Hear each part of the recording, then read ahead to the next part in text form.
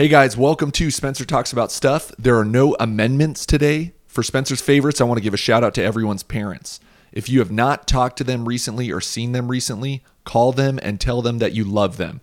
We have a finite time on this earth and we do not want to leave here with any regrets. Call your parents and tell them that you love them.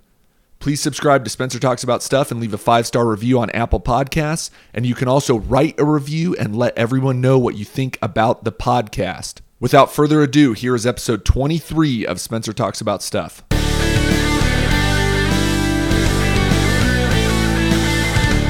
All right, welcome to episode 23 of Spencer Talks About Stuff. Today on the podcast, I have David Chorpening.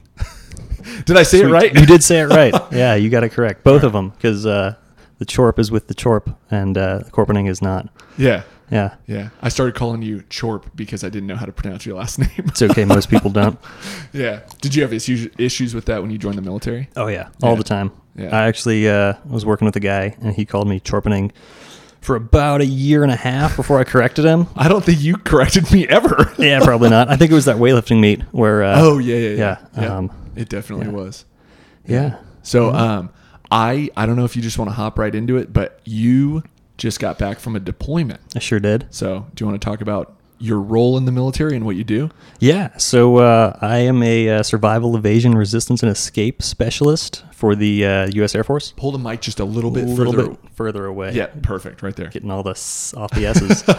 Yeah. So I was deployed to Kuwait, which is not a real deployment. Most people tell you, and I can verify that is accurate.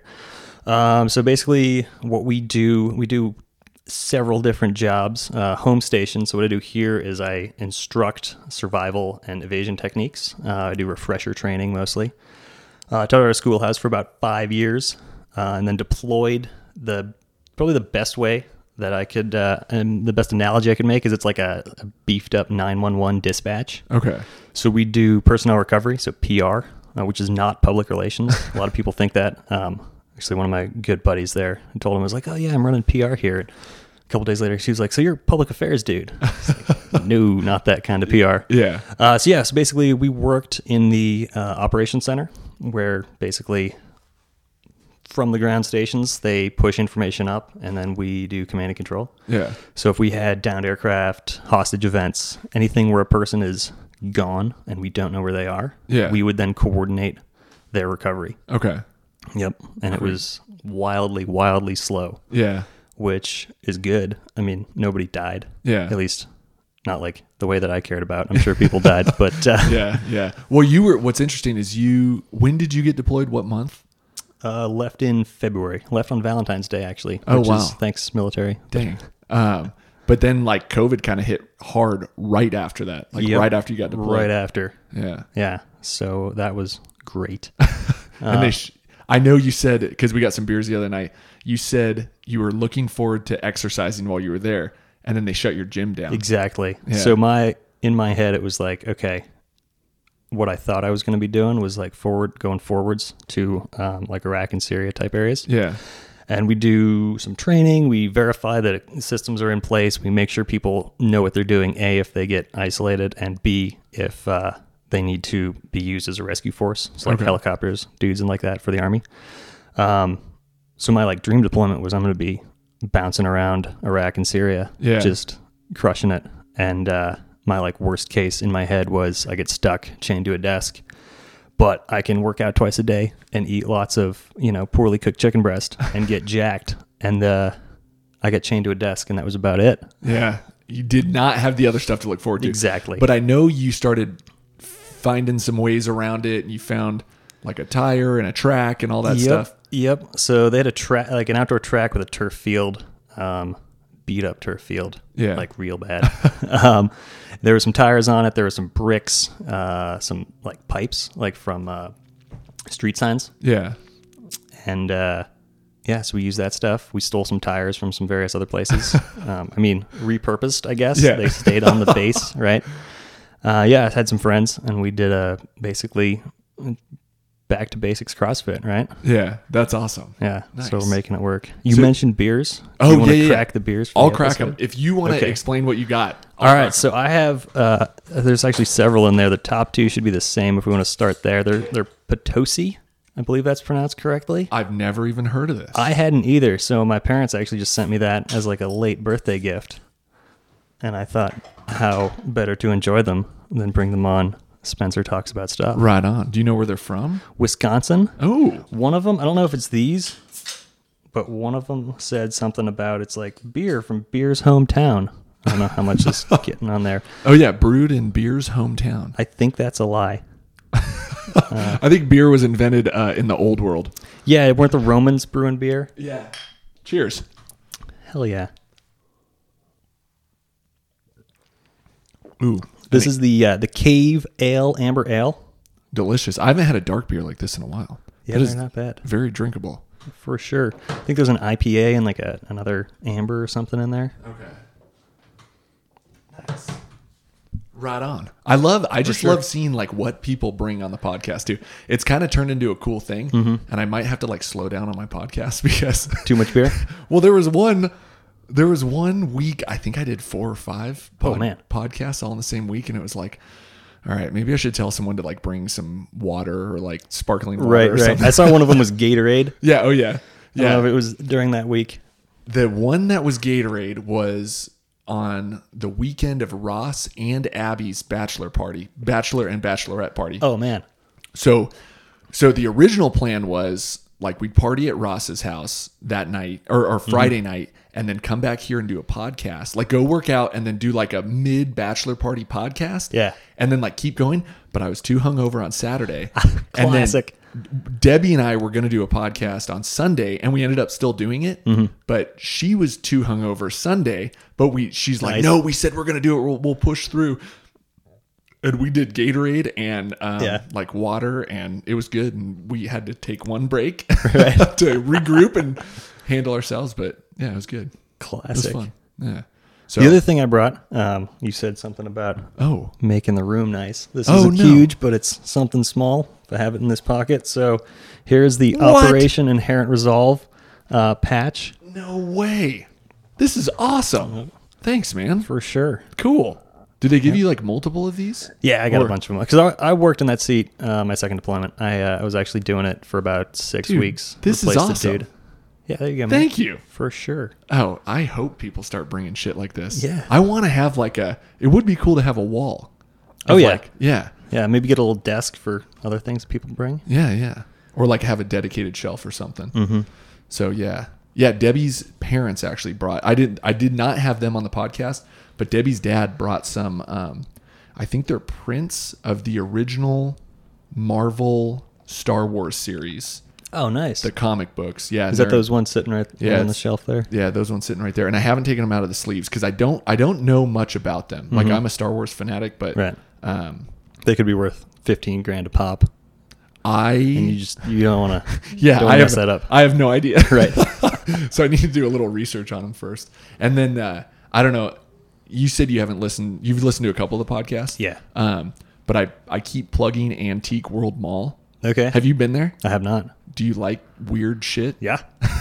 So of course. Okay, and they actually have a ton of medals and like ribbons and stuff from like World War I, Korea, Vietnam. Oh, sweet. But it's like an antique shop, but it's like parceled out so like an individual can rent like one spot to display all their stuff. Nice. And so you walk through and there's like hundreds of those. Mm-hmm. And it feels like you're like, I don't know, in like a weird dream. Yeah. Because you like walk through and it's like you're walking through different people's living rooms and stuff.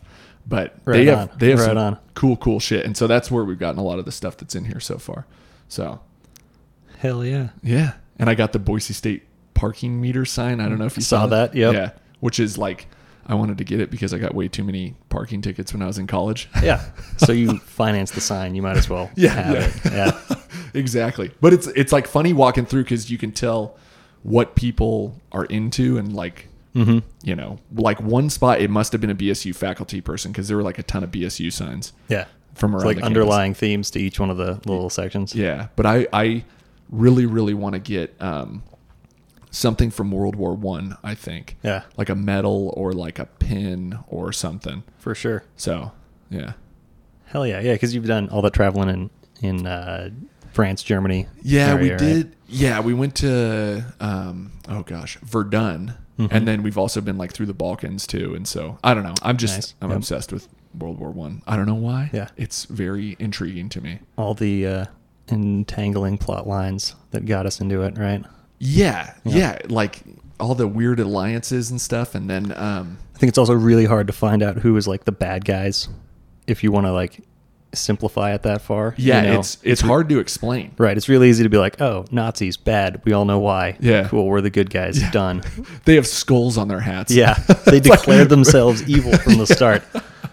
But yeah, Austria-Hungary aligned with Germany. I mean, they backed Germany, and then I don't know. There were a couple other weird countries like Romania and Italy kind of tried to stay neutral, and then they jumped in to fight too. And swapped sides. Yeah. And then there's very interesting things. Like there's obviously the Eastern Front and the Western Front, but then there was a Southern Front too, and then there was a front like against the Ottomans. Right, all that stuff going on in Turkey, Iraq. Yeah. Like the Ottoman Empire. And that's weird too, is the Ottoman Empire was still around like 100 years ago. Right. That's so bizarre to me. Yeah. But because that you think like 500, 600, 700 years ago when you think the Ottomans. Yeah. Right. Just that name. It brings up so much old history. Yeah. Have you seen Lawrence of Arabia? I have, a long time ago. I have never seen it, and I know I should watch it.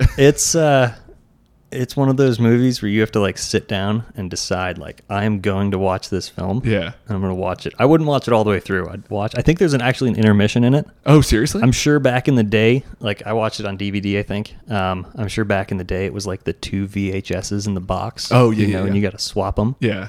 But I would definitely like, okay, I'm going to go from here to like an hour or 2 hours in. Yeah. Find a good stopping point, stop. Yeah. And then do something uplifting with your life. I feel like that when I like watch The Godfather, it's like, okay, I have to decide. I'm setting aside 3 hours for this movie. Right. I'm going to drink some wine and like eat spaghetti too. Oh, yeah. Yeah. I don't know what you drink for Lawrence of Arabia. I don't know. I mean, the Arabs don't have a great view of alcohol. Yeah. At least they say they don't. So I've actually done a little, I mean, you might know a lot more about this than me, especially like, I mean, I know you weren't allowed to venture out when you're in Kuwait. Yeah. Because of COVID and stuff. But like when you're in the UAE, I've looked at UAE, I've looked at Oman, I've looked at, Jordan, Israel, because I want to go to the Middle East. Like I'd love to go there and visit. You can drink alcohol, but you just like can't be drunk in public. Like they have weird rules. Yeah. So I've done 2 deployments to Kuwait. No, Qatar. Wow. 1 to Kuwait. Yeah. 2 to Qatar. Qatar has bars. So does UAE, Dubai, that whole area. Okay. Bahrain as well. I don't know if this is accurate, but I heard it and I'm going to repeat it like it is.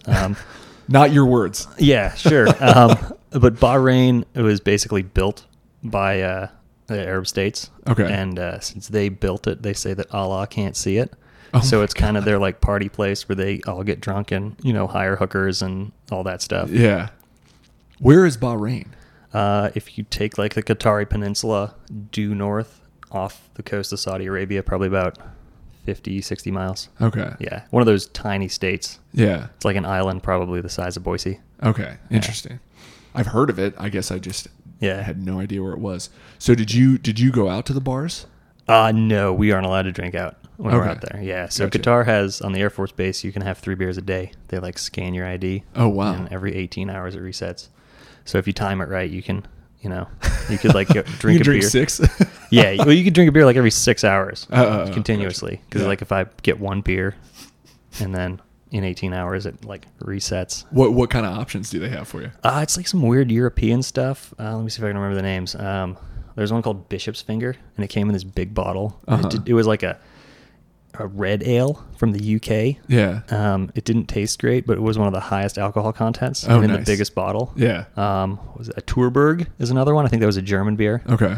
They had like Jack Daniels. You could get like, a beer, or it was like a drink. So glass of wine, shot of something. So are you like, I'm so ignorant of the military in this regard, like for deployments, but are you like kind of on certain hours and then off certain hours? Like you give free time? Yeah. So a lot of it's based on what you do. So like the guys, garden gates, they usually work like 12 on, 12 off. Okay. And most people, it's like 6 days a week with a day off. Gotcha. I was working like 8s because I had 3 guys, and we had to do a 24/7 watch. Okay. My second deployment, I was up in Iraq working with some air advisor guys. So basically, like, they were on an airfield with the Iraqis. It was like a the U.S. maintained part of it. It was like a joint base, and then down the runway there was an Iraqi post, and they had C-130s and some other stuff. And basically, we were working Iraqi hours. So we'd come in at about 8, and we'd advise till about 1, come back, hit the chow hall right before it closed, go back to the office, debrief. We're usually off work around 2:30. Oh, wow. Yeah. Dang. With a day off. So the Iraqis, Friday's their holy day, and then they take Saturdays off. It's like that's their weekend. So we worked Sunday through Friday, but Friday was like internal training day. Gotcha. Yeah. That's interesting. I didn't know that they had like a holy day. I knew that. I think you have to pray. Do you have to pray 3 times a day or 5 times? 5 times a day. I think it is. Yeah. Yeah. Which they do that every day, but then they also have a holy day too. Yeah, I guess. I don't think it's all as beefed up as like Sunday is, where you go to people go to church and day of rest and whatnot, or like Jews do with Saturday, where you don't. What is it? Some of them you don't do anything, right? Yeah. What is it called? Sabbath, but oh god, what is thinking of the Big Lebowski? Yes. Oh yeah, totally. Yep. Is it Shabbos? Yeah. Whatever, Saturday Shabbos. You're not even Jewish, Walter. So the bars. Did you say you went to UAE, or did you just went to Qatar? No, just Qatar. Okay. So Qatar, Kuwait, Iraq. Was in Afghanistan for like 2 weeks on my first deployment. Don't really count that. Yeah. But what's the rule if you get drunk? You just do you have to quickly get a taxi and try to get home, or no, you don't want to do that. So are you talking for military members or just I'm just talking the normal populace. I don't actually know. So I know Qatar is pretty westernized. Like Doha's, they've got CrossFit gyms and Lululemon stores and all the Western stuff, right? I've actually looked up jobs in Oman. Yeah. And they're super westernized too. I had no idea. Yeah. Oman, UAE, Saudi Arabia, Qatar, Kuwait's getting there. Yeah. They still have it's a dry country, so you can't get alcohol. Yeah. And if I remember right, we had a contractor I worked with who lived off post, and they had, I don't know what it's actually called, but they just called it the infidel card. So they could buy bacon and whiskey, and it was kind of rationed. Yeah. So they could get X amount per month. Yeah. But I don't know exactly, because there were restaurants and hotels that had bars in them. Yeah. So I don't know if it's, I'm sure their drunk driving laws are as lax as all of their driving laws, or it's just kind of, the inshallah lifestyle. Yeah. That's in Mexico too. Yeah. Oh my God, dude. I was in Tijuana in high school I wish that would turn into a cool story.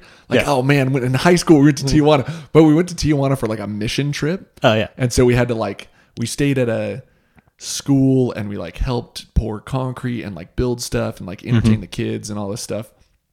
But driving there was it might be better now, but there were no lines on some of the roads. Oh, and it was just kind of go as fast as you want and merge wherever and turn whenever. And it was just very bizarre. Everything's so standardized in America in that regard. Yeah. Yeah. Which is nice. Definitely. Yeah. The base in Kuwait I was at was not on the airfield, so you had to drive. Yeah.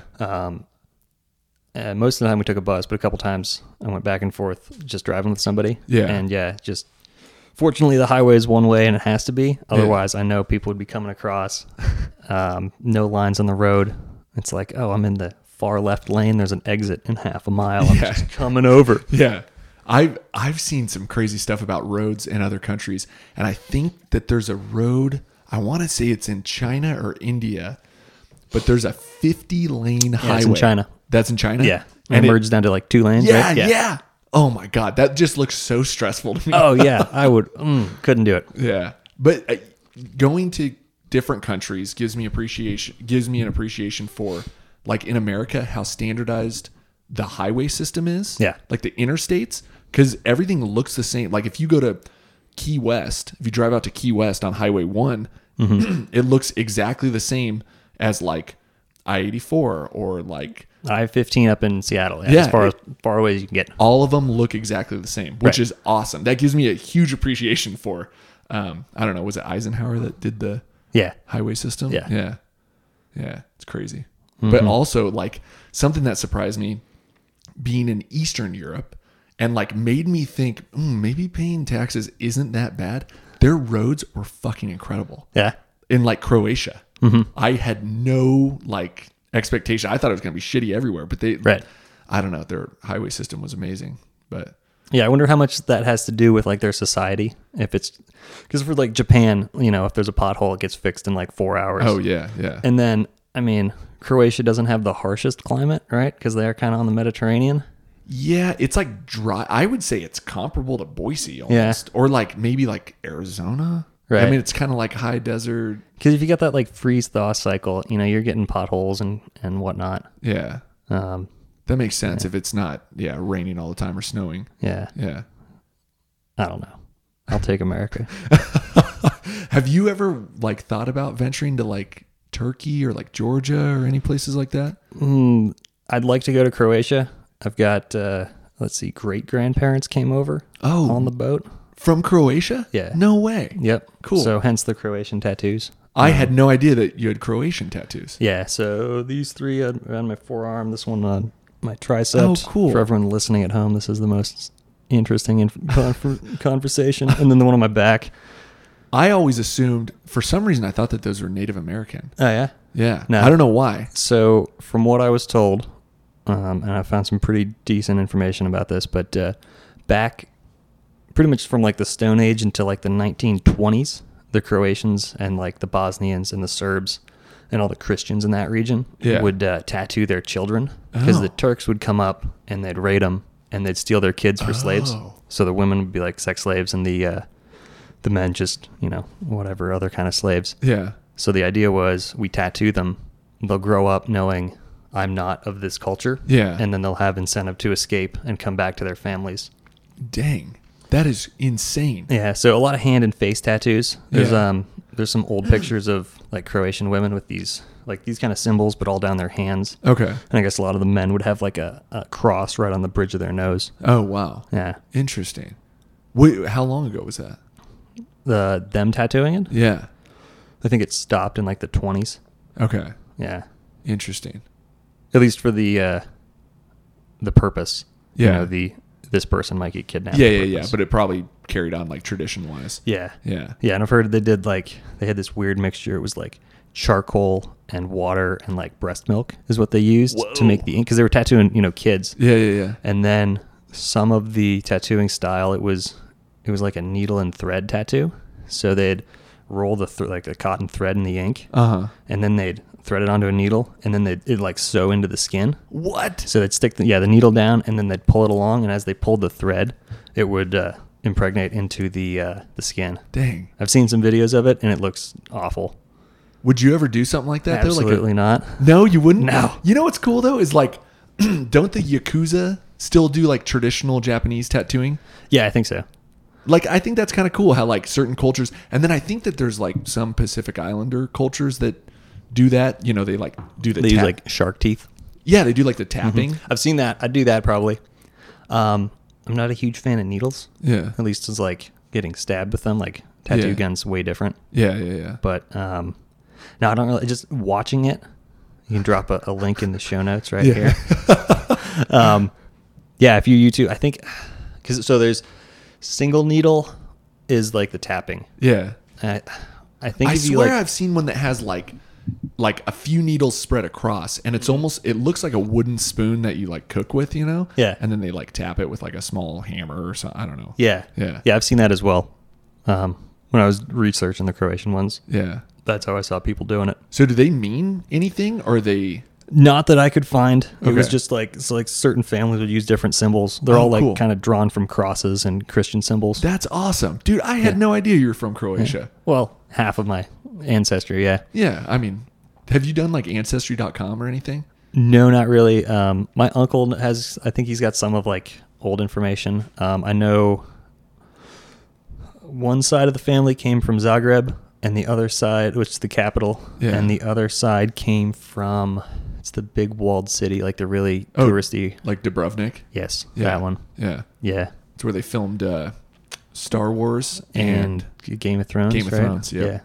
When you go to, I've been to Dubrovnik twice, and when you go there, it's like, come on the Game of Thrones tour. We'll show you all the locations. They're milking it for all it's worth. Oh yeah, totally. It has turned into a small tourist trap. Yeah. But yeah, I want to do Ancestry.com. One of my aunts, my dad's sister, did a ton of stuff for the Gurkey family. Yeah. And I know she sent me a bunch of stuff before my wife and I went to the Czech Republic, because that's where we're from, Czechoslovakia. And we went to the town that my great grandmother came from, which was cool to go there and see. But I'd like to actually see the documents and know what the names were and stuff. And they came over and moved to Nebraska to work on the railroad. Oh, really? Yeah. They had a hard life then. Yeah. I don't know. I started doing a little bit of research about it recently, and I don't know why Nebraska did all this advertising in Czechoslovakia, but you can find Czech posters, posters in the Czech language that they would post around town in Czechoslovakia, and it was come to Nebraska, and it has different sections where it's this is what your land could look like year 1. This is what it could look like year 2. And I don't know if they had to purchase it or they were just trying to give away land in Nebraska, but I think it was for those workers coming. They're we'll give you, 40 acres or whatever if you come work. Yeah. Well, I know the states did a lot of giveaways for immigrants to come and do, manual labor type stuff. So it may have been. I don't know why the hell they don't do that now. Were we talking about that, or was I listening to that somewhere else? I don't know. We might have been talking about it. Yeah, I think it was. I think it was you. Yeah. Yeah, there's certain... I just think that there's some... Like the land that is state-owned, why wouldn't you sell it to people and make it, profitable? Right, or the 98% of Nevada that is owned by the federal government. Yeah. Right. Oh, my God. Okay, so that's interesting looking at Nevada, and I know you say it differently than I say it. Yeah, Nevada. I don't know how it's right. I feel bad saying Nevada, but I'm Is that incorrect? No, I think Nevada is right. Yeah. I just feel stupid saying it. It's like avocado. I say avocado. Yeah, or Boise. Yeah. But yeah, it's some states' maps are. It's just mind blowing to me that the feds can own land in a state. I don't know. That's such a. They're supposed to. I mean, not to get down to my weirdo political views, but isn't it post office courts and military bases? Oh, yeah, that totally makes sense. Yeah. That makes a ton of sense. And federal land where, you let the animals roam free. Right. I mean, that was a lot of, Teddy Roosevelt, right? Fenced off. Oh, yeah. Federal preserves. And national parks. Yeah. That totally makes sense. But what I was going to say is we have a mutual friend who works out at the gym, and she works for the BLM, Tara. And she showed me a map of Idaho and how confusing it is for jurisdiction of firefighters.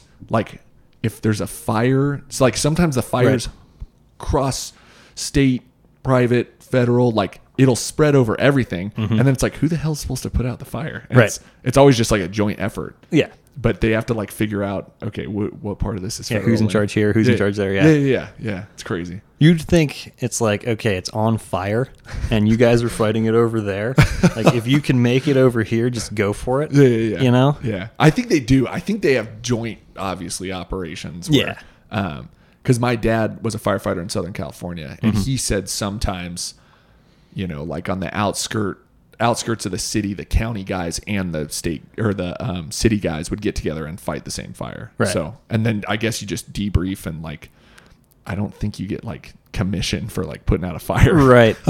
I'm sure there is. I've seen this in the military enough. It's whoever's in charge of it gets to put it on their performance report. And be oh, look at me. I put this fire out. Or I led the fire prevention or response. Yeah.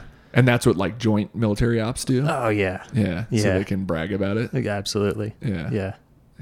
Crazy. And I don't think we talked about this. You're in the Air Force. That is correct. Yeah. When did you first join? I joined after high school in 2012. Okay. So I'll hit 8 years here coming up. Damn. Yep. Crazy. Yeah, I don't even know where it went by. But you like what you're doing? Yeah, for the most part. I know you like hiking and stuff, so the survival aspect of it, yeah, you dig. So if I could go back, so I started out teaching, we all do, at our the survival schoolhouse up in Washington. That was by far the best job I ever had. Yeah. So basically, is this like where the urban stuff came into play? What do you mean? Well, I have a buddy who was in the Army. He did like Army civil affairs, and he said in his SERE training, they like dropped him off in like the hood in Seattle, and he had to. There was some mission. It was part of the training, but he had to like get back somewhere. I mean, there's a lot of those. Yeah, we've done some stuff like that. Yeah. The hood, not so much anymore. Oh yeah. There was a couple of dudes that got shot a few years ago by a cop. What? Yeah. They were like in the bed of a pickup and got pulled over real life, and they thought it was part of the scenario. Holy so they shit. Popped up and with a rifle and said, kill.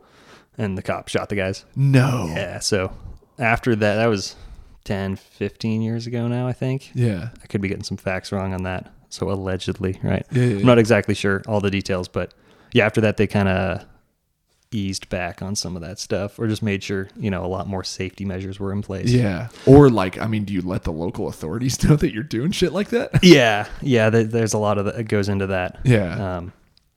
Most of what we do is out in the woods, though. Mm-hmm. So you're not running into, you run into people every once in a while, but yeah. For the most part, it's just on like federal land that we've got an agreement to use. And so we'd take classes were from like 60 to 80 dudes, and you'd break them down into like 4 to 10 man groups. Okay. And then each instructor would get their crew, their element. And it was basically like we'd go to the woods on a Saturday. So we'd teach on base the whole week, go up to the woods Saturday. And it was like, take your guys, go teach. And you'd hike around for 4 days teaching. Wow. And then they'd do some solo stuff. And then Thursday, pick them up, head back to base. So it was probably the most autonomous, especially for as low-ranking dudes as we had, like the most autonomy you'll ever get in the military. Wow. So that was awesome. So you got to come up kind of with your own course material and stuff? There's like minimum. It's like you have to teach all these things, but like where and when you teach, it's totally on you. Okay. So if a lot of it was like environmental driven. So, for survival, like prioritizing is huge. If you're building a fire when it's 80 degrees and sunny, like you're probably wrong. So usually it's just like, all right, we're going to talk about prioritizing, and then I tell my students, be like, all right, what do you guys think we should do now? And if it was like, we should go find food, because of course they're going to be hungry, right? Yeah. It's like, you're wrong. No, we're not going to do that. It's like, oh, storm's rolling in. Maybe we should put up some shelter or get our gear, out of the elements, right? Work on a fire, work on water. If you're at a great spot for cutting down trees and building fire, stop your dudes, be like, hey, we're doing fire here. So, yeah, it was a lot of it was events driven, just as you needed it, like as you needed to do it. Yeah. Go for it, which was awesome. That is awesome. And it was all in Washington. Yeah. Okay. Yeah. Learning to teach that was one of the harder things I've ever done, because it's not like between 10 o'clock and 11 o'clock, you're going to teach fire. Mm-hmm. It's, you decide when it's right to teach X, Y, and Z, and make sure you teach everything, because when you get eval'd, they're going to be like looking at the instructor guides and be like, okay, he taught that. You know what I mean? Yeah. So so the training to be an instructor, how was that process? It was pretty tough. Yeah. So you go through the regular Air Force basic training, and then you do a selection course. I think it's called something different now, down there in Texas for about a month. And if you graduate that, then about 50% of the people did. So they were just looking for, is this person not an idiot? Can they do kind of the basics of survival? Okay. Can they get, kicked in the junk a bunch over and over again and still be like coherent, right? Would they put you out to do stuff and like mess with you? Some. Most of it was just like sleep deprivation, food deprivation, a certain amount of dehydration. Okay. Yeah. But it was, some of the stuff was like messing with us. Yeah. Yeah. And then if you graduated that, you went up to Spokane and did 6 month. 6 month long process. and basically it's every aspect of survival you could think of in every environment we could feasibly get. So we did temperate survival. Excuse me. You're good. Temperate up in northeast Washington, and that was kind of split into like a static phase where we did a lot of things like, we had a goat and all the like processing food, long-term shelters, long-term water, things of that nature. Okay. And then that was about 2 weeks, and we did about 2 weeks of just hiking around in the woods. Yeah. Navigating and whatnot. And like, you got a compass and a map. Here's how we do this. Yeah. You've got a compass but no map. You've got a map but no compass. Yeah. You've got the stars. And then all those things, at night. So that was another 2 weeks, and then we did desert out in like Yakima area, which is sand duney, scorpiony, actual desert. We did coastal out in the coast of, it's like near Astoria. I think it was near Tillamook. That's where it was. That's actually where they shot the Goonies. Those rocks. Oh. Yeah, I floated in the life raft for like Oregon. Yeah. Yeah. Yeah. Floated in the life raft like 2 miles off those rocks. Whoa. For about 16 hours. It was great. What? Yeah. Was it like anchored or anything, or like was somebody watching you? The Coast Guard, like we worked together, so they'd bring us out, and then we had a couple of 20-man life rafts that we were all in, and then it wasn't choppy enough, so the Coast Guard did circles around us in their boat to make it wavy. So it was just 16 hours in the lifeboat. Yeah, it was about that. We went out early in the morning, came back. Yeah. Damn, that is insane. Dude, I'm just thinking about, you're talking about this stuff, and I told you about Debbie and I getting lost. Yeah. You got to tell me the full story. I don't know if you... Oh, I didn't tell you the whole thing? I don't think so. You gave me the Cliff Notes version. Well, I don't want to... Has the greater Spencer talked about stuff audience heard about this? We've talked about it once, or maybe I've talked about it a couple times, but I didn't want to cut you off. But you were just saying some stuff, and I'm like, God, Chorp probably thinks we're pussies. No, man, I've been... there's a great Daniel Boone quote where somebody asked him if he was ever lost, and he's like, "Nah, but I've been confused for a couple days at a time." Yeah. So that's kind of the mindset I like to take. But there's been some times where I'm looking around and be like, "Damn, I don't know where I am. Yeah. This could be bad." Yeah. And I think like my wife and I have enough common sense to figure things out and at least have a plan and, like you said, prioritize things. Mm-hmm. Like I know all that stuff. The only thing that sucked about that was like, fuck, we're going to be up here for like 2 days, maybe 2 more days. And that's what sucked. Mm-hmm. But we had food and we had water. Yeah. And I was worried about my dog's feet, because it was snowing. But yeah, do you want me to give you the full gamut? So basically we went up to Red Mountain Lakes, which is 17 miles north of Loman. Okay. So you take one of the fire access roads. Like if you're going up to McCall, you take a right on Banks Loman Road. Yep. And then once you get to Loman, you turn up one of the fire access roads and you drive off road for 17 miles. Nice. Get to the trailhead. And luckily there were some cars at the trailhead when we first started. And there were some people I think they were out training their horses. Mm-hmm. And so they were taking their horses up to the lakes and camping and stuff. And then they'd bring them back down. And I think they were... they had their little base at the trailhead. So that made me feel a little bit comfortable when we first got there. Right. But I thought this was going to be a backpack up, camp, backpack back down. Sure. Go fishing, drink some beer, make breakfast in the morning. So we fished and we drank beer. Yeah. And had dinner. And then I kind of knew that it was snowing the whole night. Like I'd wake up and I'd kind of hear and I could kind of see it and stuff. And you'd hear the snow roll off the tent. And then we woke up in the morning and there was 4 inches of snow. Mm-hmm. And so I was like, all right, Deb, we're not going to do coffee and breakfast. Let's just get up and roll. Let's get the hell out of here. Because it was going to be a 3-hour hike back to the car. And we ended up, it's called Red Mountain Lakes because I think there's 15 lakes up there. Mm-hmm. But there's 3 main lakes. And so we got to the first lake, went up to the second lake, and then camped at the third lake. Okay. And so we knew how to get down to the trailhead, and we hiked down to the second lake, then hiked down to the first lake, and we were walking around the edge of the first lake, and we couldn't find the trail. Yeah. And so I was like, oh fuck, what do we do? And I don't know why we made this decision, but we just said let's just follow the stream down because we know the trail crosses the stream at some point. Right.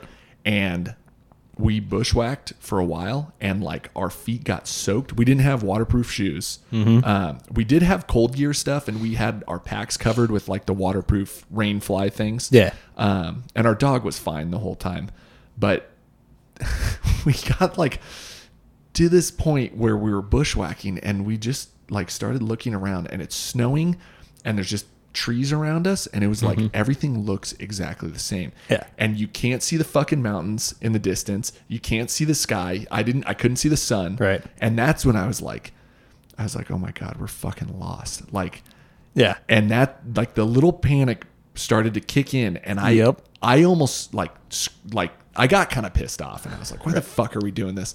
And I turned and I looked at Debbie, and Debbie, I mean, she was getting emotional. And so that's where I was like, oh fuck, I got to nut up and like not be the one that's pissed off, because I got to help get us through this. And so eventually we followed the stream, and I knew, like, my plan in my head, and Debbie and I talked about this, was as long as we're going downhill and we follow the stream, like, eventually we'll get to the Payette You should River. be good, right? Yeah. And that was like one of those basic things. I was like, either we can camp up here and wait for someone to find us, because my mom knew where we were and she wrote down where we were. Yeah. Or we can just start hiking, and it'll just take a while, and it'll be shitty. Right. And we did know that the trail crossed over the stream a couple times. So we found a trail, and when we found the trail, we like broke down, and we're like, oh my God, fuck yeah. Like, thank God, we're out. Yeah. And then we followed the trail the wrong way for probably like 3 miles. And eventually it started like winding up, and then I like looked at the stream, and the stream's going the wrong way, and it starts snowing more, and I'm like, I don't think we're going the right way. Fuck. Yeah. And so we turned around, and then eventually like we crossed back over the stream, and then this part of the hike, it was probably like a mile, but it was straight uphill, and like we both had our packs on, like, I don't know, 30 to 50 pounds each. And that's the point when Debbie was like, if this was like other people that we know that like don't exercise and stuff, they'd be fucked. Because it was like hard for us to do it. Right. But eventually that trail intersected with, I think it was like trail 146 or whatever, which was the trail we were looking for. And there's like a small little, like Forest Service signs. Yeah. Like a little wooden sign. And so we were like, oh my God, thank God. And then walked back to the car, and I looked at the data on my phone, and it said we hiked 16 and a half miles with our packs on. Yeah. And the dog, I mean, it's like I was so worried about Skylar. And then at the end of the trail, she was like chasing squirrels and stuff. It was like, okay, she was totally fine. Like it was more like mental, knowing that shit, we might have to camp up here. Yeah. And that's what fucked with me, I think. But once you make that decision, we would have been fine, because we had granola bars, and we had water, and we had our water filtration system. I had my gun. We had flashlights and stuff. Like we would have been okay. It would have been annoying. It would have been annoying just waiting for someone. Right. Like I wouldn't want to do that. Yeah. And that's where we, like, when we got to that point where it was either camp or go, it was like, we just have to make a decision and roll with it and be cool with it. And as long as we're both cool with it, let's do it. Yeah. But I just didn't want to be like those fucking people that make the news. Like, these two idiots were stuck up there for 5 days. 600 search and rescue volunteers were dispatched. But that's the thing too, is that trail, I don't think it was trafficked that often. Because it's like 17 miles on a Forest Service road, like off the main highway. I mean, it's not one of the like popular hiking spots, but one of my buddies said he went up there and they hiked up and hiked back down, but they didn't have snow. Right. And that's what kind of screwed us. That'll do it. Yeah. Because everything changes. Yeah. But that was my one panic mode experience. Yeah. And now we will never fucking go without a Garmin or like a satellite phone. I always mark, like when I get out of the vehicle, mark it as a waypoint in my GPS. Make sure you clear them, because I've a couple of times like open it up and it's like, oh, there's 3 car waypoints. Oh no! I hope it's this one. Oh my God! But because then it's like, okay, I've got a compass, and I know it's this heading for this distance, and even if I'm going up and down mountains, like I'm going in the right direction. Yeah, you know. When you go out, because I know you go hiking fairly often. Yeah, and I know you hit all the peaks in Idaho and all that stuff. Do you bushwhack? I mean, do you go off trails? If the trail isn't great, or if it does some crazy, loop. I haven't done I've done some trips where I'll just, this peak looks cool. Let's walk to it. Yeah. I actually like walking around in the woods better that way. Because I feel like if I'm on a trail, especially if I have any sort of weight on my back, it's just like head down, go. Yeah. It's more of like a workout, and you don't enjoy the woods as much. Yeah. And that's what Debbie and I were saying is like when we were on the trail, we weren't paying as much attention to like our surrounding. Yeah. But then when we were off trail, we were paying so much more attention to the surrounding. Yeah. Yeah. So one of my like favorite things to do when I was teaching is the students would navigate, and as long as I wasn't thinking they were going to get us crazy lost, because you'd kind of back them up without telling them. Yeah. It's just, hands in the pockets off to one side, like looking around. Yeah. Like, oh, here's a cool log in the woods. That tree is pretty neat. Looking for moose sheds and stuff. But yeah, most of like the high peaks I've hit, the trail is pretty direct. And then the last little bit's kind of like, if you read the guidebook, it's like, get onto the ridge line and then walk uphill till you hit the summit, That's how Mount Bora was. Yeah. Debbie and I were talking about that the other day. I know you love hiking, but I will never fucking do Mount Bora again. That's kind of where I'm at. I've done it, tried it 3 times, summited twice, and I'm good. Yeah. Unless someone wants to do like one of the like technical routes, like one of the snow climb routes. Oh, okay. I don't have any reason to go on top of that mountain again. Yeah. Did you have a bad experience or? Have you walked? You've walked down it? Oh yeah, dude. My knees got destroyed. Oh yeah, I couldn't fucking walk for like a day after. So there's a couple of other 12ers that it's a nice hike. Yeah. Then you get to the steep stuff. You scramble up. Yeah. You summit, and then it's like you scramble down, and then you have a nice hike again, right? Yeah. Actually, last weekend, me and my buddy did Mount Idaho. Okay. And it was kind of like that. Like you hike up this creek bed, and then you hit the scree, and you got to go up this scree nastiness. And is the scree like the shale that like kind of moves? Yeah. Okay. Yeah. And then it's like you walk along this ridge that gets up kind of to the summit block, and you scramble to the top. Yeah. And it was a great hike. Took a nap on top. Thought I was going to die for a while because I've been at sea level for the last 6 months. Oh my God. And got up to like 11 and a half, and it was like I started getting really dizzy. Oh no. I don't want to turn around, but I don't want to. It was one of those spots where it's like if you fall backwards, you're going to tumble. Oh my God. Yeah. Damn. But yeah, Bora's not like that. Like it's steep. There's some spots that are, to me, were fucking sketchy. Oh yeah. And there were some spots coming down where we went. It's not like there's a direct trail, like you said, but there was some snowpack when we hiked up there, and this was last August. Like there's still snow up there in August, and there were footprints through the snow, and it looked very compacted. And so we like used that on the way down instead of like going where everyone else was going, because that looks safer. Yeah. But it's like if I would have fallen on that snow, I would have slid down very far. And I like, how do you recover from that? Yeah, I mean, unless you have like an ice axe or crampons. Yeah. Or if you can like really punch into the snow. Yeah. Yeah, you're kind of screwed. Yeah.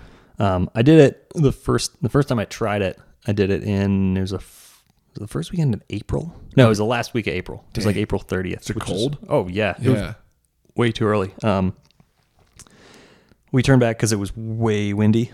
So right when we hit like the Chicken Out Ridge section, it's like 11,500 feet. I was with a guy who's actually moved out here. He's one of my good climbing buddies, but he was from New Hampshire.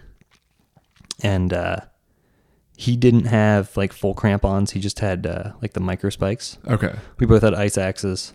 Both pretty experienced, but we kind of got over this little lip right when you start to scramble. Yeah. And it's one of those spots where you can kind of look down and see like a 2,000 foot drop. Dude. And the wind like came up and hit us. And it was like, yep, I think we're done. Yeah. Yeah. But I would prefer a snow climb over the scree stuff. Oh yeah. Any day. Yeah. Yeah. I had an experience on it. I don't think we ever actually did Chicken Out Ridge. I think we went around it because it doesn't stick out in my head. Yeah. I think like if you're going up, we kind of went around to the right of it, and you can kind of like shimmy your way across. And that was one of those moments where I looked down and I was like, what the fuck are we doing up here? Like, this is not, I could be on the couch, like drinking beer right now. Like I don't know. I'm glad I did it, and it was a good mentally like challenging thing. And I don't know why the fucking heights like that don't bother my wife, but they that bothered me. And one of the things was like I don't know, there's kind of like a steep grade that you kind of have to lay against, you know? And so you find a good footing and then you move your hand. And like my dad always likes to say 3 points of contact at all times. And I remember I grabbed a rock and it fucking moved. And I was like, oh my God, why? Yeah. So I've done, the first time I did Bora successfully, I did that route. The second time we stayed high on the ridge. Was it easier? The rock is a lot nicer. Okay. Like there's no spots where it's going to fall away. Okay. But there's like a spot where you're on this like knife ridge and both sides are a nice, nasty drop. As long as you don't fall, you're going to be fine. See, I did not know what exposure meant.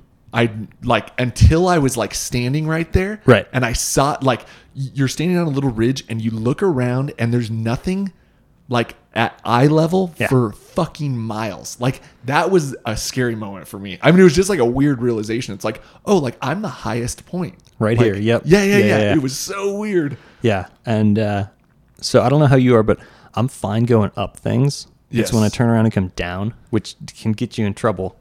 But it's like going down it third time I did Bora, so our second summit, I did it with Amy and the same buddy, Kevin. Yeah.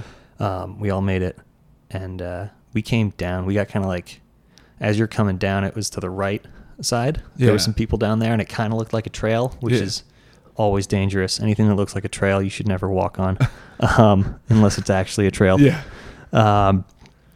So we get kind of sucked down that way. Yeah. And as we're going down to this alleged trail, the rock was nasty, and it was real steep.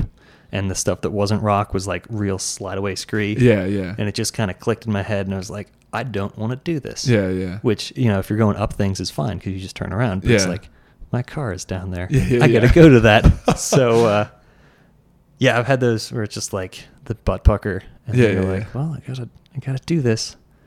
I know I've told this story before on the podcast, but when I was on that section, like going to the side of Chicken Out Ridge, my wife and our good friend, like we did this hike on her birthday, and I think it was like last August 27th or 23rd, whatever it was.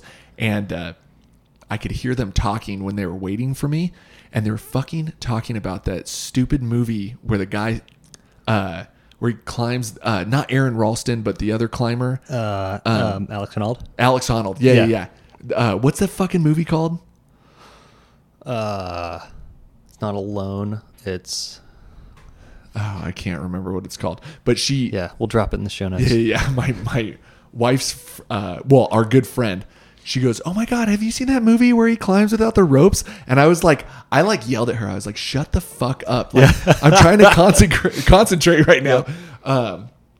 But yeah, I did not realize, I thought it was going to be like you said, like a tough hike all the way up, you know, and just a long day. Like I was not mentally prepared for the scrambling. Yeah. And I think if I would have been, it would have been a little bit different, but it was still like, maybe I would have worn different shoes and different gloves. But yeah, it was like I just felt mentally unprepared for it. I actually just wore gloves for the first time last weekend when we did Mount Idaho for scrambling. Oh, yeah. It's way nicer. Oh, Who would have thought? So you're not like slicing your hands open. Yeah. So what other...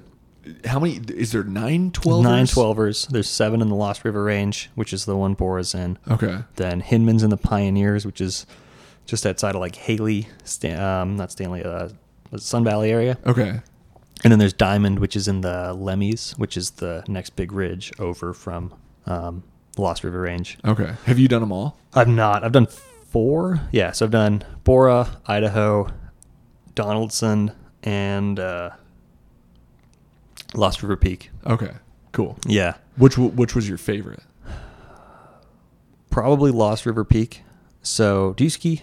No. No. I mean, I have. I did when I was younger, but I don't now. So Lost River Peak has what they call the super gully on it. Okay. And it's this big gully that goes up the, the west face of the mountain. Okay. But it's got pretty good cover from the south. So it stays full of snow until about mid-July. Whoa. So do people hike up there and ski down? Yeah. Whoa. No way. So Amy and I did it back in May. It was like early May last year, I think. Yeah. And it was full, so it was like crampons and ice axe going up. It was her first ever like snow climb, and it can be kind of daunting because you look down and it's like slippery snow for 2,000 feet and I'm not stopping. And it cliffs out at the bottom, so I'm just going to tumble over the edge. But if you've got the tools, you just kind of like stick your points in and you stop. Yeah. So she was a little sketched out from it, but yeah, the gully goes pretty much all the way to the summit. Wow. And then if you have skis, you can ski down it. And you guys brought your skis with you? We actually didn't. So, which was good because there was a bunch of people who skied it, but just for some reason the day it didn't ever heat up. So in mountaineering skiing, if it's real cold, it's going to be icy. Yeah. And then you have to do a lot of work to keep yourself from getting, shooting downhill. Yeah, yeah. So if you wait for it to heat up, get to that corn snow, you can do nice turns, just kind of carve down the mountain. And we were up there till about 2 p.m. and it never warmed up. So these ski dudes started walking down. They only skied maybe 2,000 feet of it. And we just sat down and just glissaded all the way to the bottom. No So we beat all these dudes. It was great. What? Yeah. So did you have tools like to stop if you were going too fast or anything? Or? Yeah. So with your ice axe, you just kind of hold it. So spike like in the down of one hand, and then you hold the shaft on the other. Okay. And so you can steer by digging one end or the other. What? Yeah. And then if you go too fast, you just stick the spike in and then roll yourself onto your ice tool. Okay. And then you stick your toes and your ice spikes in and you stop. Dude, that is crazy. Yeah. So how much long fun. did it take to get down? So we had to walk the first probably 500-600 feet off the summit just because it was really steep. So that took like probably an hour. And then the section that took us 3 hours to get up, probably 30 minutes to get down. Whoa. That's That's so cool. It was so much fun. Damn. Yeah. And the sun came out. I had just bought my GoPro. So I had it on my helmet filming the whole way down. It was great. Yeah. Cool. Do you post that footage anywhere? Yeah, I think I posted it on my Instagram. Okay. I took a whole bunch. I had it on like 1 minute time lapse going up. Yeah. And that was mostly just like, here's my feet. Yeah, Here's the sky. Here's my feet. That's awesome. Yeah, I'd like to get a GoPro and document some of the cool things that Debbie and I have done. Yeah. But I don't know why. We just haven't invested in a camera. Yeah, phone camera's just as good for most things.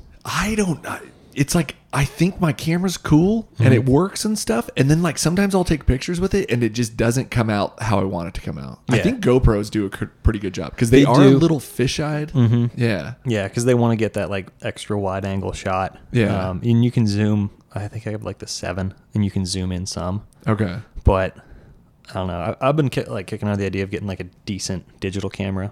Yeah. With like a... What do they call it? The DSLR? Yeah, the digital, is it single lens reflex? Yes. Yeah. Costco always has great deals. We always go in there and like look at the cameras in there. Yeah. Yeah. Yeah, my dad does a lot of like wildlife photography. But like if you just want something a little better than a phone, I'm sure Costco is going to have everything you need. I've seen them. They've had some GoPros on sale, but like even just walking around some of the like villages we've gone to, like in Europe, like I'd love to see like a good footage of that, or document it and like be able to show our family when we get back and stuff. Yeah, absolutely. Because we have pictures, but I just don't think the pictures do it justice. It never will. Yeah. But I don't know. I feel like we got some cool pictures from the top of Bora though. Oh yeah. Yeah. Yeah. You can't not, right? Yeah. Yeah. I don't know. That was such a crazy experience. Mm-hmm. And it wasn't even like I can't even imagine going and trying to summit fucking Everest or like K2 or one of those mountains. Yeah. It just, how long are you up there? Like a month? I think Everest's 4 days up. Yeah. Cause there's 4 camps. Okay. So you base camp and then 4 nights. I just think it's too commercialized. Yeah. I've seen the footage of. Yeah. So you don't even take an ice axe. It's all just aiders, like the mechanical rope ascenders, right? Okay. Because everything is fixed lines. Oh, so you're just going to clip in and you're just going to aider your way up.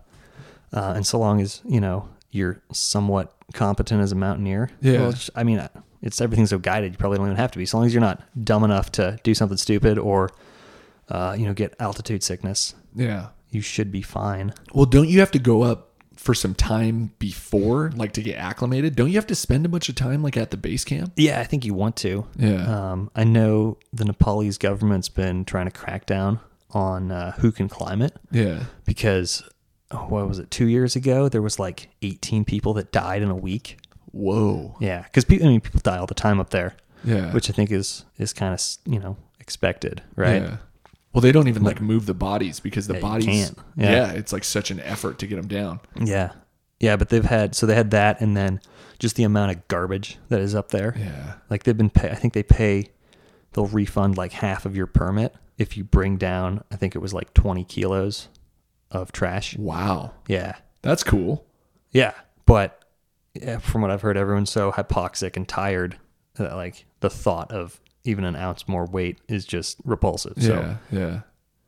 Have you read about, is it Mallory was the guy that they don't know if he was the one that like first summited it? Edmund Hillary. Or Hillary. Yeah. Not a whole lot. I mean, generally, I know there's the quote from him where it's like, was it Tenzing Norgay, his Sherpa? He was like, yeah, Tenzing reached me his hand and pulled me onto the summit, and there I stood, the first man atop Everest. Oh my God. It's like, you sure your Sherpa wasn't the first guy? Yeah. Yeah, he's been up there before. Yeah. Yeah. Yeah. Stuff like that interests me too, because I think that was in like the 20s. The 50s. Oh, that was in the 50s? Yeah, it was that late. Whoa. Yeah. Okay. But I've watched, my parents are actually obsessed with Everest, and they've watched like all the documentaries, and I've watched some of them with them. Yeah. But just their equipment just seemed like obviously not the greatest. Oh, yeah. Wool clothing. Yeah. Wooden ice axes. Natural fiber rope. And they had like very small oxygen tanks too, right? Yeah. Or did they even have oxygen tanks back then? I think they did. Okay. They should have. I mean, like canned oxygen came pretty far after World War II with like the bombers. Yeah. So I would imagine they did. And that was probably what put them over the top. So this quote, because it's there, the tattoo I got. Oh, yeah. That was from one of the early guys in the 20s. Or was it the 20s? I think it was more like the 30s. Because, yeah, a reporter asked him, he's like, well, why are you climbing the mountain? Or why are you trying to climb? He's like, because it's there. Yeah. And then after Edmund Hillary did it, he did another attempt. And someone asked him, he's like, well, it's been climbed already. Why are you trying to climb it? And he's like, well, it's still there. Yeah. That's awesome. Yeah. That's badass. I was going to ask you about, because of the SERE stuff and the like amount of time that you spent in the wilderness. Yeah. Have you read a lot about Lewis and Clark? Or does that interest you at all? Yeah, I do like that early American history. I've read about some of the early mountain men, like some of the first dudes to come out there. Because Lewis and Clark brought a lot of like rugged dudes who had already been part way out. Okay. And then they left a bunch of them. Like the dudes were just like, I want to stay here. And don't want to go back. Yeah. Yeah. Yeah. Yeah. I mean, those dudes were hard. Yeah. I would love to. I don't know if there's an actual book written or if you can read one of their journals or something, but I just have questions about like the day-to-day stuff. And like, like their shoes, like how did they make new shoes? And I don't know. There's an author called Alan Eckert. Okay. And he writes mostly, what is it called? I think it's like historical narratives. Okay. So it's all real information. It's all based on source material, but he writes it like a novel. Oh. So it's like, so-and-so said this and yada, yada, right? He reads really well. He's a good writer. And he also footnotes everything. Whoa. So like his book could be 500 pages, but the actual book's probably only be like 350. Yeah. Because the rest is just footnotes. So, every chapter is like little source material. Yep. And then you go to the back. So you got to read it with 2 bookmarks. So because some of it's like, it'll mention like an Indian village and, number 1, you go back there and it's like, this is this town. It's now whatever town here and like this river and yada, yada. Some of it's real short stuff. And then some of them are like 5 pages long. So has he written a book about Lewis and Clark then? Or probably. He's got his like Founding of America series, which starts with in like the 1730s. Okay. And then goes to the War of 1812. Okay. I would imagine he has. I'd have to look. I've got a few of them. He mostly focuses on like the Northeast, like New York, Pennsylvania, Ohio, Kentucky area. Yeah. He's got a really good book about a guy named Simon Kenton, who was like he was like Daniel Boone but better. But he just kind of shied away from the limelight. Yeah. Dude thought he murdered a guy when he was 15. What? Yeah, he beat some dude up who was like dating his girlfriend, or the girl he had a crush on. Yeah. Thought he beat him to death. So he's like, oh shoot, I don't want to get hung. So just with the clothes on his back, he starts going west. Jeez. And he runs into a cabin, kind of knocks on the door, starts talking to the folks, and they're like, all right, we'll put you up for the night. So he's sitting there and he's talking to them and he's trying to get a lay of the land, and he's like figures out who's about a day's travel west, like who lives there, gets the name, walks to their cabin. If it's like the Jones family, knocks on the door and he's like, hey, I'm Simon Jones. And they're like, oh, you must be a long lost relative. Come on in. What? Yeah, and he does that all the way out to Ohio, which was, primitive frontier, or Fort Pitt is where he got to. So Pittsburgh. From Boston. He was in like central Virginia near the coast. Oh, wow. So a couple hundred miles, right? Okay. So he's in Fort Pitt, so Pittsburgh, gets a job at like a sawmill. He does the same thing, cons the owner, and then works for him for a few months, and then comes clean, buys a bunch of kit, and just starts going down the Ohio, because there was all these tales of like this great hunting ground like in Kentucky. Yeah. So he was looking for that. At one point, he's working with these two dudes. One of them was like an old guy who'd been scalped, so he had like this bald spot in his head. No. What's the book called? The Frontiersman. Okay. By Alan Eckert. Okay. Yeah. So he's like 17 at this point, and it's him and two other dudes, and he's like learned a lot of like bushcraft type skills, and they're at this primitive camp trapping in like March in Kentucky, so it's all nasty, rainy. Yeah. They come back to camp, they strip naked, they're getting warm by the fire, and this Shawnee raiding party like jumps them, kills the one of the dudes, and the other two guys run into the woods naked. Oh, and it's what? like the two guys basically trying to survive for like a week until they find some other white people. What? Yeah. Whoa.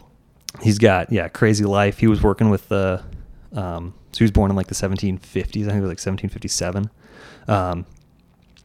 So he was around during the Revolution. So the book goes way into that, and a lot of how this guy writes, and I think it's accurate at the time, is like there was a lot of atrocity by basically everybody. Like he talks about this dude named Jacob Greathouse, who basically just like murdered Indians for fun. Jesus. And some of like the really jacked up shit that he did. Yeah. And then when the natives caught him,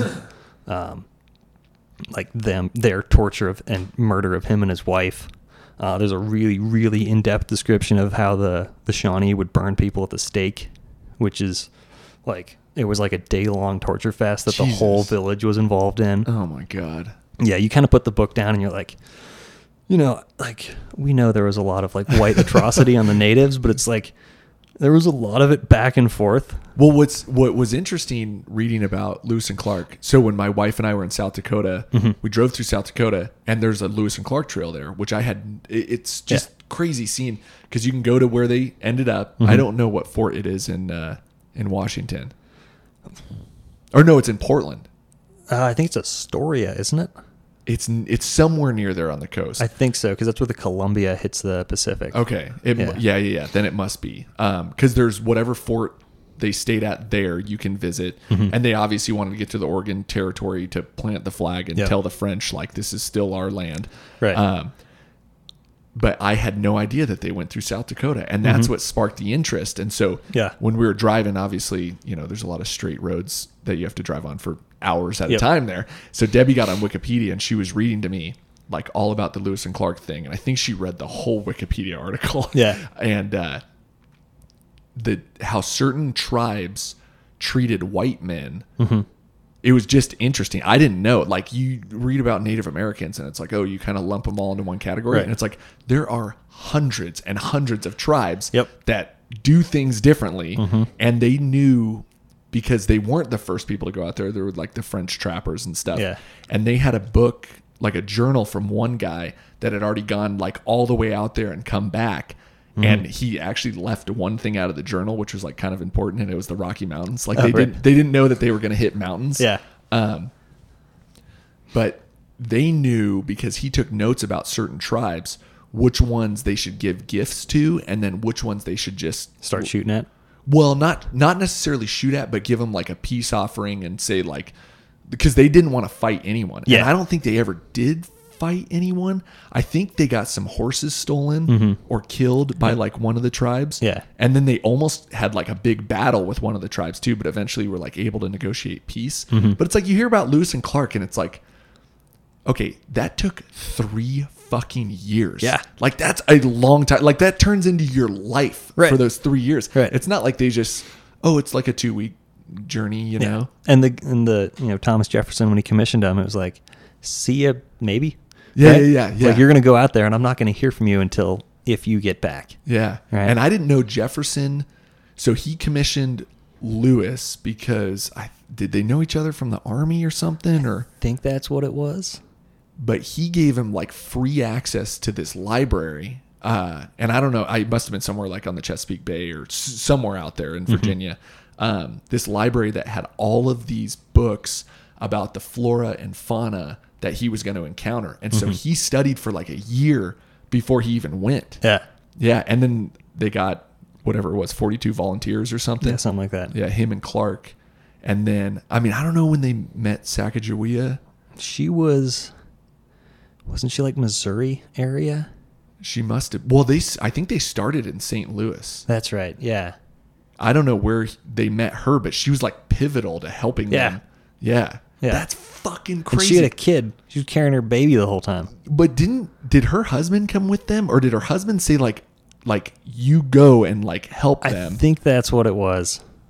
That's just crazy to me. That kind of stuff is so interesting. And I know that there's been shit like that has happened in other countries and exploring the Amazon, exploring Africa and all those things. But I mean, because we live in Boise and they came through here, right? That's fucking cool to me. It's really cool.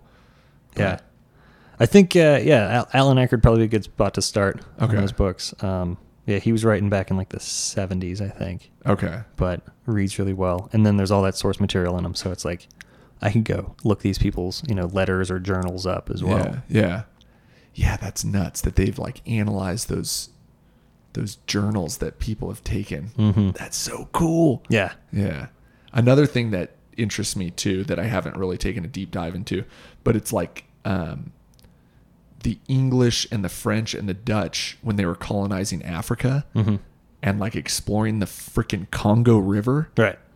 That is mind blowing to me. There's one guy, and I know he is very, very looked down upon now, but he like massacred a shitload of people in Africa. And I don't know if he was a French guy or a Dutch guy. Do you know who I'm talking about? I know the Belgians didn't do a lot of great stuff. Oh, maybe it was the Belgians. Then. Yeah. Was it King Leopold? Is that the dude you're talking about? I don't know. I'm not sure. Because there was a lot of nasty. I mean, anytime you have those like colonizations, like of course there's going to be massacres. Yeah. And I didn't realize because of the colonization of Africa, how many French soldiers were black during World War I. That was mind blowing to me too, like making that connection. But the thing that got me very interested in the Congo was Anthony Bourdain's show. What is it? I think it was Parts Unknown. Yeah. But they like went out with some guides and they spent like 2 weeks on the Congo River, and they went and saw people that have like never seen white people before. Right. Like that there's still uncontacted people, especially like not on an island. Yeah. But it's like the British had set up schools and stuff to try to educate people and like get them to speak English and stuff. Yeah. And so there's all these like broken down Western like buildings and shit and infrastructure that I guess when the English didn't want to be there anymore, they just left. Right. And so now all these people are like living kind of primitively, but with all these like buildings around them. I don't know. It's freaking weird to see. Yeah. The Middle East is kind of like that. Like there's, there's British cemeteries all over the place. Oh, really? Yeah. Through Iraq. Who was telling me about it? I forget who it was, but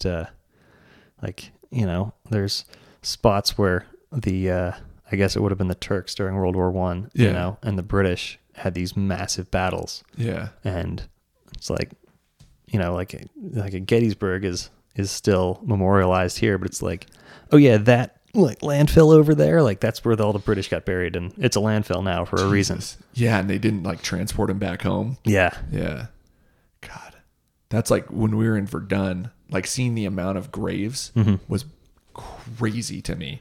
And you know what's really cool about there? Like a lot of Muslims fought in World War I in the Battle of Verdun.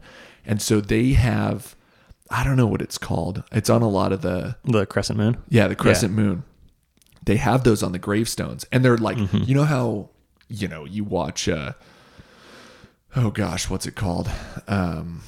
Saving Private Ryan. And at the beginning, like the military cemeteries, like how they all have crosses. Yeah. It was like that at Verdun, but then there was a whole section that was the crescent moon gravestones. And I just thought it was cool. It was like, I don't know, you could kind of visualize who did what and like how many people passed away. And if you're ever interested, I think you did go into that battlefield. Absolutely. It was weird. Seeing like the terrain was changed permanently. Yeah, the like overgrown moonscape that's there now. Oh my God. It's so bizarre. Like you feel like you're on a different planet. Yeah. I've never seen anything like that. Yeah. And there's warnings like don't go off the road because there's unexploded munitions everywhere. And same in Croatia and Bosnia. Like you're not supposed to leave the highway because there's landmines still. There's landmines everywhere. Yeah. But like, okay, so when COVID's over, what's your plan? Oh man. Are you going to travel or? Yeah, I'd like to. Don't have any international like plans yet. Yeah. Like I would like to go to Europe, like Germany, Italy, like Alps area. Would be pretty rad. Oh, yeah. I would like to get to Croatia. Talk to my sister tentatively about like, oh, we should do a family trip over there. Yeah. That would be pretty rad. Do you want to go to Asia ever? Like, does that interest you? I'd like to. I don't know if I'd want to go to like the Himalaya region. Especially not like right now. Yeah. But just seeing some of like the big mountains would be pretty cool. Yeah. There's a lot of stuff I still want to do in the States. But doesn't Afghanistan have some awesome mountains? Oh yeah. Afghanistan would be freaking amazing if it wasn't for the Taliban. Yeah. Well, I didn't know I actually didn't even know that you were there. Yeah, I was only at I was at one base. I went to the embassy. It was like 2 weeks. Okay. Yeah. It was like right as it was getting cool. Yeah. The embassy compound's pretty awesome. It's in Kabul. Okay. Yeah, they had like a Afghani like Girl Scout troop touring it. We saw them. Yeah. I've seen and then Iran I know has some awesome mountains, and then obviously like Pakistan. Yeah, even like northern Iraq, like the Erbil region. Okay, that's pretty cool. I was hoping to get up there on this deployment, but no, if I could swing it, I would definitely go to Afghanistan. Like the Wakhan corridor, which is like the little like blip that sticks over into China. Okay, yeah, that's all over like 10,000 feet. Oh wow, yeah, dang. No, they could have some amazing skiing, some amazing big game hunting, mountaineering. Yeah, in that country would be incredible. Yeah. I mean, that like Afghanistan's such a weird country because there's so many different like tribal peoples. Yeah, like there's I forget which tribe it is, but they're directly descended from Alexander the Great. Whoa. They're all redheaded with blue eyes. What? Yeah, but they're still Afghan. Yeah. Dang. Yeah, I always look at pictures. Oh my God, like even what just happened in Beirut. Like you look at those Middle Eastern countries that are on the Mediterranean or like on the Red Sea. It's gorgeous. Like there are parts of Somalia, like northern Somalia and Somaliland. Yep. That I want to go there. Yeah. It looks so awesome. I worked with a dude that he was at some hotel and he ran into these two girls who were Syrian. And he started talking to them, and they were like, "Yeah, a couple times a year we'll go back to Syria." He was like, "This was like 2015, so like everything's going downhill." He's like, "Really? Even now?" He's like, "Yeah." They're like, "Yeah, the Western Coast is awesome. There's like would be 5-star resorts if they were in the U.S. Yeah, like just on the ocean. Yeah, Yet the other half of the country's blowing itself apart. Yeah, and that's what I've heard. So Erbil, like I know that is safer and very westernized, and they kind of pride themselves in like the Kurds pride themselves in like being their own people and holding themselves to a higher standard. And same with northern part of Somalia. That's why those two regions interest me, because it's like you think everywhere is like Mogadishu, Black Hawk Down, but Somalia is a fucking ginormous country. It's like it'd be from like Florida to like New York. Yeah, if you stretched it onto the U.S. Yeah. I don't know. It's just interesting. Like you can make such generalizations about, especially Middle East and Africa, because we're in America. You know, right. I mean, you think Africa. Like when I think of Africa, it's like, jungles and like safari and like maybe pyramids. Yeah, and like pyramids but it's like, I don't know. There's so many different regions and so many different diverse groups of people. I don't know. It's just it's crazy that it gets just lumped into one category because it's huge. That was one of the cool things about like working directly with Iraqis was, because we may think of them like pre 9/11. It was like, oh, they're Iraqis, but then we invade their country and find out that the Sunnis and the Shias don't really like each other. Yeah. You've got the Kurds, but even amongst those groups, you've got like the Yazidis, you've got Babylonians, you've got is it down south, like in Basra, which is right on the coast, like that's another region. And then the Egyptians are like they may be a Muslim people generally, but they're Egyptians first. Yeah. And the Syrians have all these different groups, and it's all within that one little region. Yeah. And just getting to experience like how different all those spots are is pretty rad. Yeah, that's so cool. Yeah, I'd like to I mean if I were not married, I think I'd be a little bit more adventurous and maybe go to some places that, maybe seemed a little off the beaten track, but I don't know. That whole region is interesting to me. Like Saudi Arabia is a freaking huge ass country. It's all dirt though. Like other than like Riyadh, Mecca, and Medina, like that part of the. I wouldn't go to the like Arabian Peninsula, probably. Or like you wouldn't go to UAE. UAE, Dubai, like that would be kind of cool. I mean, that's so westernized at this point. I've heard Yemen is actually pretty cool. I mean, not now. Yeah. Due to the cholera. But I've heard Oman and Qatar. Like I've just read some blogs of people that are like kind of extreme travelers. Yeah. And it does seem very westernized, and they're very accommodating to English speaking people. And the Qataris especially because, but like them and the Saudis hate each other, and they're both vying for U.S. Like backing. Gotcha. Right? Gotcha. Like, and this will be another one of those allegedly. Like I heard this was a thing, but I can't verify it. After we got a base in Qatar, the Qatari emir, so like their king, he put out a decree. It's like if anyone harms an American, like everyone in your bloodline is going to die. Whoa. Yeah. Dang. So it's very, very safe for Western folk. See, that's what I kind of think is cool. I mean, I think it's almost like a selfish thing. Yeah. But going to weird places, and they're like, "Where are you from?" And you say you're from America, and they're like, "Why are you here?" Yeah. Like, I kind of like that. Like, I think it's cool because some of the places Debbie and I were, like, we went to Serbia. Yeah. And they thought we were Australian. They're like, we get a lot of Australian visitors. And we're like, no, we're American. They're like, we never get Americans. Like, I don't know. It's just, it's cool to see places that people don't normally see. Yeah. I don't know. And I think the way if I remember right, you telling us about like Croatia, where you'd go to like a CrossFit gym and then ask the locals like where to go. Yeah. Like that's the way to do it. That's the cool thing about, CrossFit obviously, but you just go somewhere and you just start chatting with people. Right. And they give you recommendations. And we did a bunch of shit that like I would have never known about because it wasn't on TripAdvisor. And you just meet locals and they tell you what to do if they speak English. Right. We actually did a CrossFit class in Hungary that was in Hungarian. Oh, really? Yeah. Which, like other places we've gone, they've teach them in English. Like in Luxembourg, they taught it in English. Yeah. And then I think I'm trying to think of where the other one was. Germany, maybe they taught it in English. But yeah, being in like a class, the first time I was in Hungary, the guy like he didn't speak English at all. And he just looks at me and goes, snatch. And I'm like, snatch. Yeah. And he's like, yeah. So that's like how we communicated just like with CrossFit. Yeah. That's all you need, right? Yeah. It was cool. But yeah, the reason I asked you about Asia, we're planning on going soon. Yeah. Where are you going? We're going to go to Japan in April. Nice. Yeah. Which part? So we're going to fly into Tokyo. Nice. And I think we're going to go to the two places that are on our list are Kyoto and Okinawa.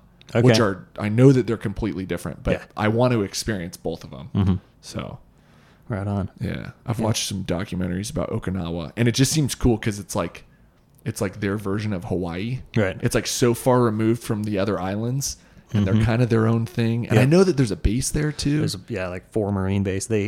Most of them do not like the U.S. military. Yeah. That's what I've heard. Yeah. Grow your hair out and your beard before you go. Okay. So they know. Yeah. Yeah. But yeah, it just seemed like, relaxed kind of island life. Dudes in Hawaiian shirts. And Yeah. Yeah. Yeah.